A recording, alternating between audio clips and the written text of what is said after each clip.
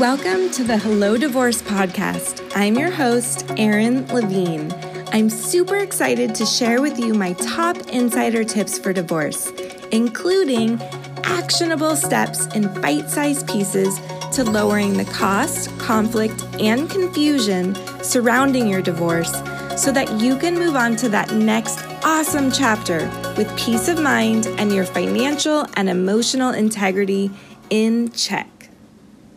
Today's topic is child custody. Most separating parents tell me that they prioritize two things: getting your kids through divorce with the least amount of emotional damage and disruption to their lives. If you identify with this statement, then you're going to want to listen to this short but meaningful podcast on how to develop a thoughtful and sustainable parenting plan that gets you and your kids exactly where you need to go. Regardless of where you are in the divorce proceedings or whether or not the case is headed to court, I expect that you'll find value in this episode. So keep listening to learn some actionable tips for maximizing your co-parenting strategy. If you're thinking about separating from your spouse, if you're concerned that your spouse is going to ask for a divorce, if you're already embroiled in litigation or about to start mediation, or even if you're just negotiating a parenting plan with your ex outside of the court context, you have a lot to think about. It's difficult to know what to focus on, so that's why I'm here, to give it to you straight. First things first, while lawyers can share their experience or how to interpret the law or what the likely outcome is if you were to litigate, also known as going to court, one thing you don't hear too often is that there's actually a tremendous amount of flexibility when it comes to parenting plans. The one thing that we lawyers aren't too concerned with usually is the details. I'm guilty too. We're so busy focusing on financials and that the actual physical custody orders, meaning where your kids will live and on what schedule, we often overlook the specifics. It's going to be up to you to ask for what you need, and if you don't, you could run into some issues. So why am I recommending such specific details in your custody orders? Well, first of all, let me back up. What do I mean by orders? Orders are the terms of your divorce, like your parenting schedule, that are ultimately reduced to paper and signed off by the judge, usually called a divorce judgment or decree. The terms are either negotiated or litigated. If they are negotiated between you and your ex, they are an agreement that becomes an order. If you have to go to court, that is litigation, and ultimately it's the judge that makes the terms that get filed and become an order. I want you to have a detailed parenting agreement. If you and your soon-to-be ex-spouse are really great at negotiating and respect each other as parents and people, you likely are a great co-parenting team, and perhaps a flexible parenting plan will work out just fine for you.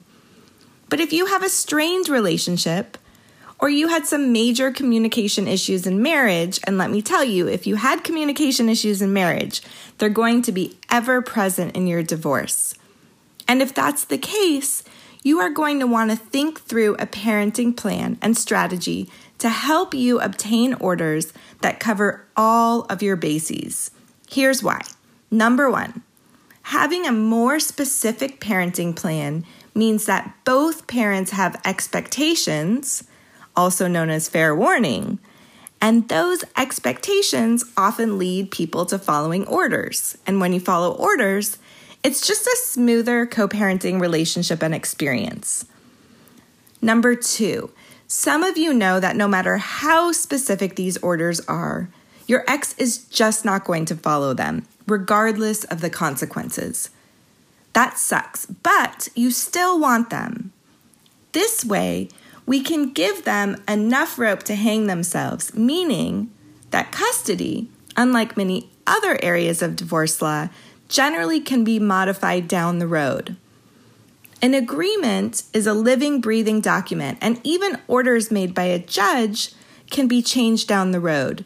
So if you're pushing for more custodial time and you don't get it this time around, you're going to need a path forward, a strategy, so that at the next opportunity to negotiate, mediate, or litigate, you're ready to go and you have leverage. Well, what better leverage than to have had an order or an agreement that your spouse just wouldn't follow?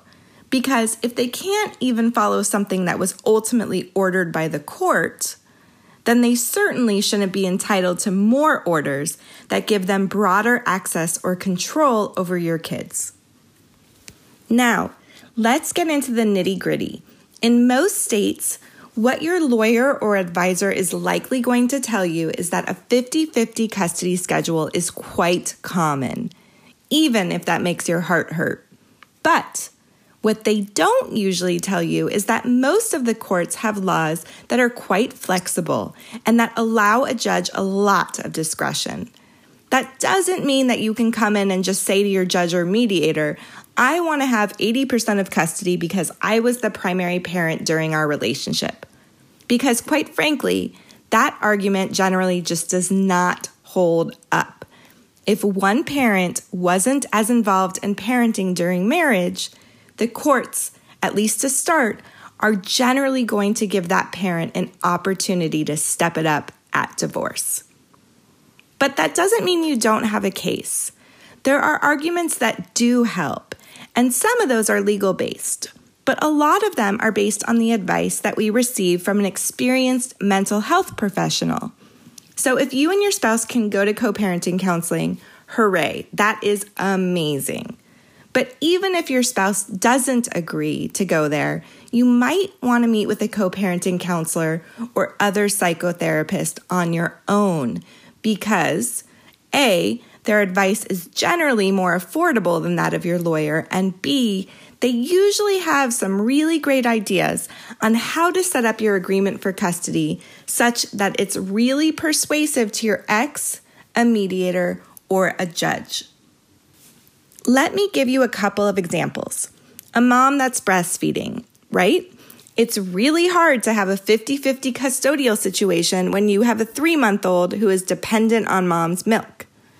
Another example is a child with special needs, where one parent is very attuned to those needs and the other parent is not. In that situation, you're likely to have a really strong argument as to why custody should be unequal, with the more, shall we say, responsible parent having more time with the child. But what if you were totally okay with a 50-50 schedule? That is 50% of the time with one parent and 50% with the other. Isn't that the end of things? No. There's a whole bunch of other factors that I want you to think about. The first one is, what's the best schedule for your kids? Does it make sense to have a week-on, week-off schedule? Probably not if you have young children. Imagine your 2, 3, or 4-year-old going a week without seeing you. Probably not the best option for them, even if you do want to avoid exchanges with the other parent as much as possible. When you're thinking about a parenting plan, take a look at the resources we have on Hello Divorce or other reliable sites or books, and educate yourself on the different options. For younger kids, we usually go with a 2-2-3 schedule. One parent has Monday, Tuesday, the other parent has Wednesday, Thursday, and then both parents alternate weekends. Note that whatever agreement or order that's ultimately established in your case is just a default parenting plan. So if you're able, as time goes on, to be more flexible with your ex, awesome. And quite frankly, usually as time goes by, exes are able to work with each other much more easily. There's a flow that comes with co-parenting over an extended period of time. So if that's your situation, you can change the schedule or modify it for vacation plans and this and that. But what I'm really focused on here in this podcast today is that default schedule that you start with. One thing that I'm not addressing today, but is very important, is if you have an ex who has substance abuse issues, anger issues, or some type of issue that makes it unsafe for your child to be with the other parent. And in that situation, you really want to be talking to a professional about whether or not supervised visitation or any visitation at all is proper at this time. Okay, moving past the parenting schedule and into shared parenting decisions. So again, the more you think through this, the more likely you're going to end up with an order that works for you and your kids, and the less likely you'll need to spend big money on a lawyer down the road. First off, healthcare decisions. Think about it. What happens if your child is injured at school or an extracurricular activity or church or synagogue? Which parent should be called first? Should a new partner, new stepmom, stepdad, boyfriend, girlfriend, grandparent be on that emergency notification list? Who will accompany your child to their annual physical exam? Who can make those appointments? How will each parent be notified? How and when will you decide whether or not your child needs mental health care? And who gets to make that decision? Is it that both of you need to jointly sign off? Can one of you enroll the child in mental health care and simply notify the other? Can both of you administrate medical prescriptions, over-the-counter medications? When it comes to educational and extracurricular decisions, I want you to think through which parent will be primarily responsible for registering the kids in extracurricular activities. Will you do it together? Will you simply plan an extracurricular activity for the times that your kids are in your care? Or might it be something that's going to spill over into the other parents' custodial periods, like soccer games or basketball games, for example? That could land on your ex's parenting plans. And will they cooperate with getting your kids to these events? If you don't think they will, maybe this is something that you need to ask the court for. Now, a caveat. If I'm overwhelming you, I want to remind you that in most states, whatever order you start with or agreement that you start with can usually be modified if it's not working. So, if you have recently divorced or you're about to finalize your divorce decree and don't have all these terms in it, that's okay. This is certainly something that you can come back to later.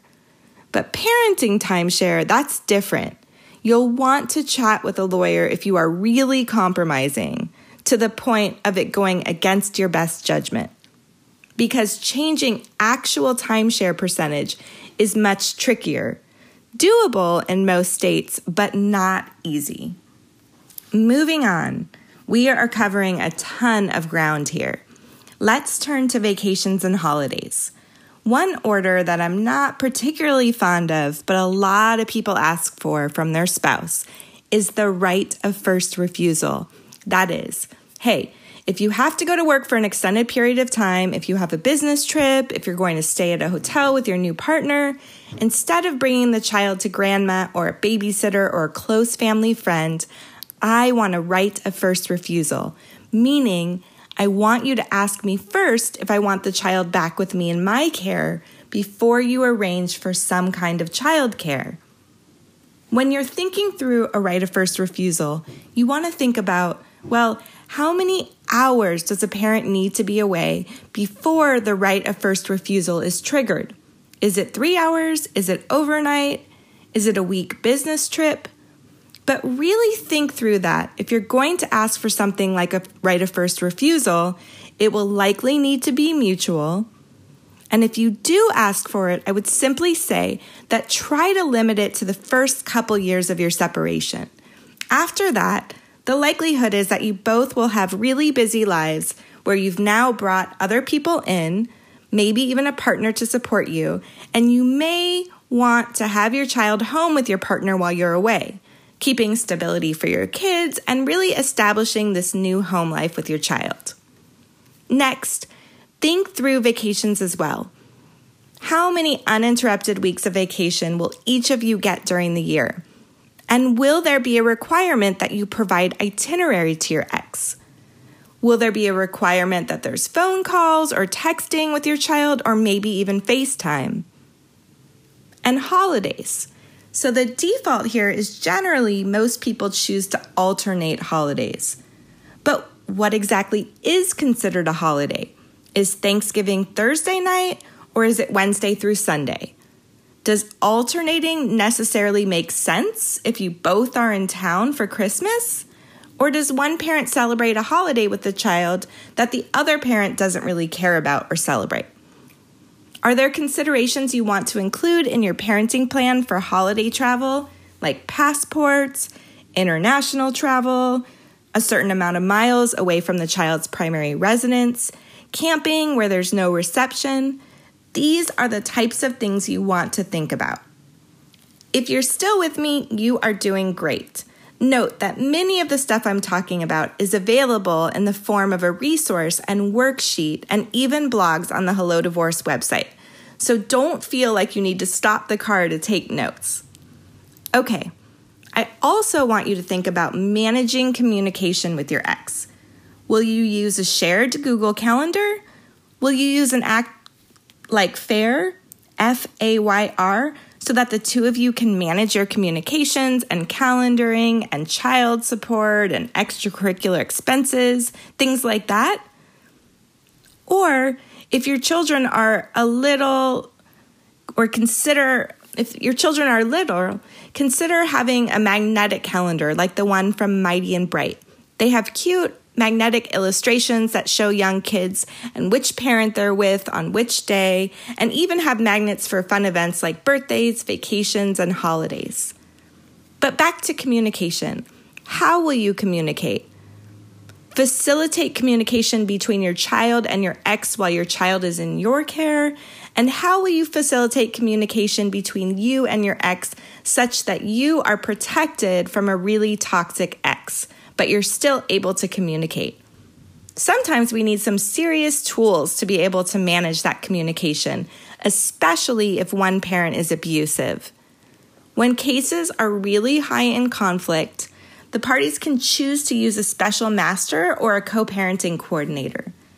So this can be either an experienced family law attorney or more often a very experienced mental health professional who can step in and handle major communication issues that need immediate attention. So they're a neutral, but oftentimes they also have authority to make a decision in the moment when parents are fighting. This is something that you should look into if you have a particular complex or high conflict child custody arrangement. It's scary to delegate authority to someone else, but sometimes that's better than fighting every day or week with a narcissist. There's always an ability to motion the court if you think your special master is completely out of line or biased. So if this was helpful to you, I'm thrilled, and I would love for you to let me know and review or rate this podcast. And regardless of what state you're in, head to the Hello Divorce website, click on Kids, find that shared parenting plan worksheet, and download it, because it's going to have all the topics I addressed today. And you can start identifying what it is that you want to ask for from your ex, or if necessary, the court. I also encourage you to take a look at other resources. And if you are on the site and you're looking and you just can't find what you need, feel free to email us. You can use my email address, Erin, that's ERIN, @hellodivorce.com, and we will help you find the information you need. And finally, if you're in California, schedule a 15-minute strategy session by clicking on the link on our homepage. Keep listening to this podcast for actionable tips to keep your divorce amicable and affordable. And of course, to cover all your legal bases so you are ready for your fresh start.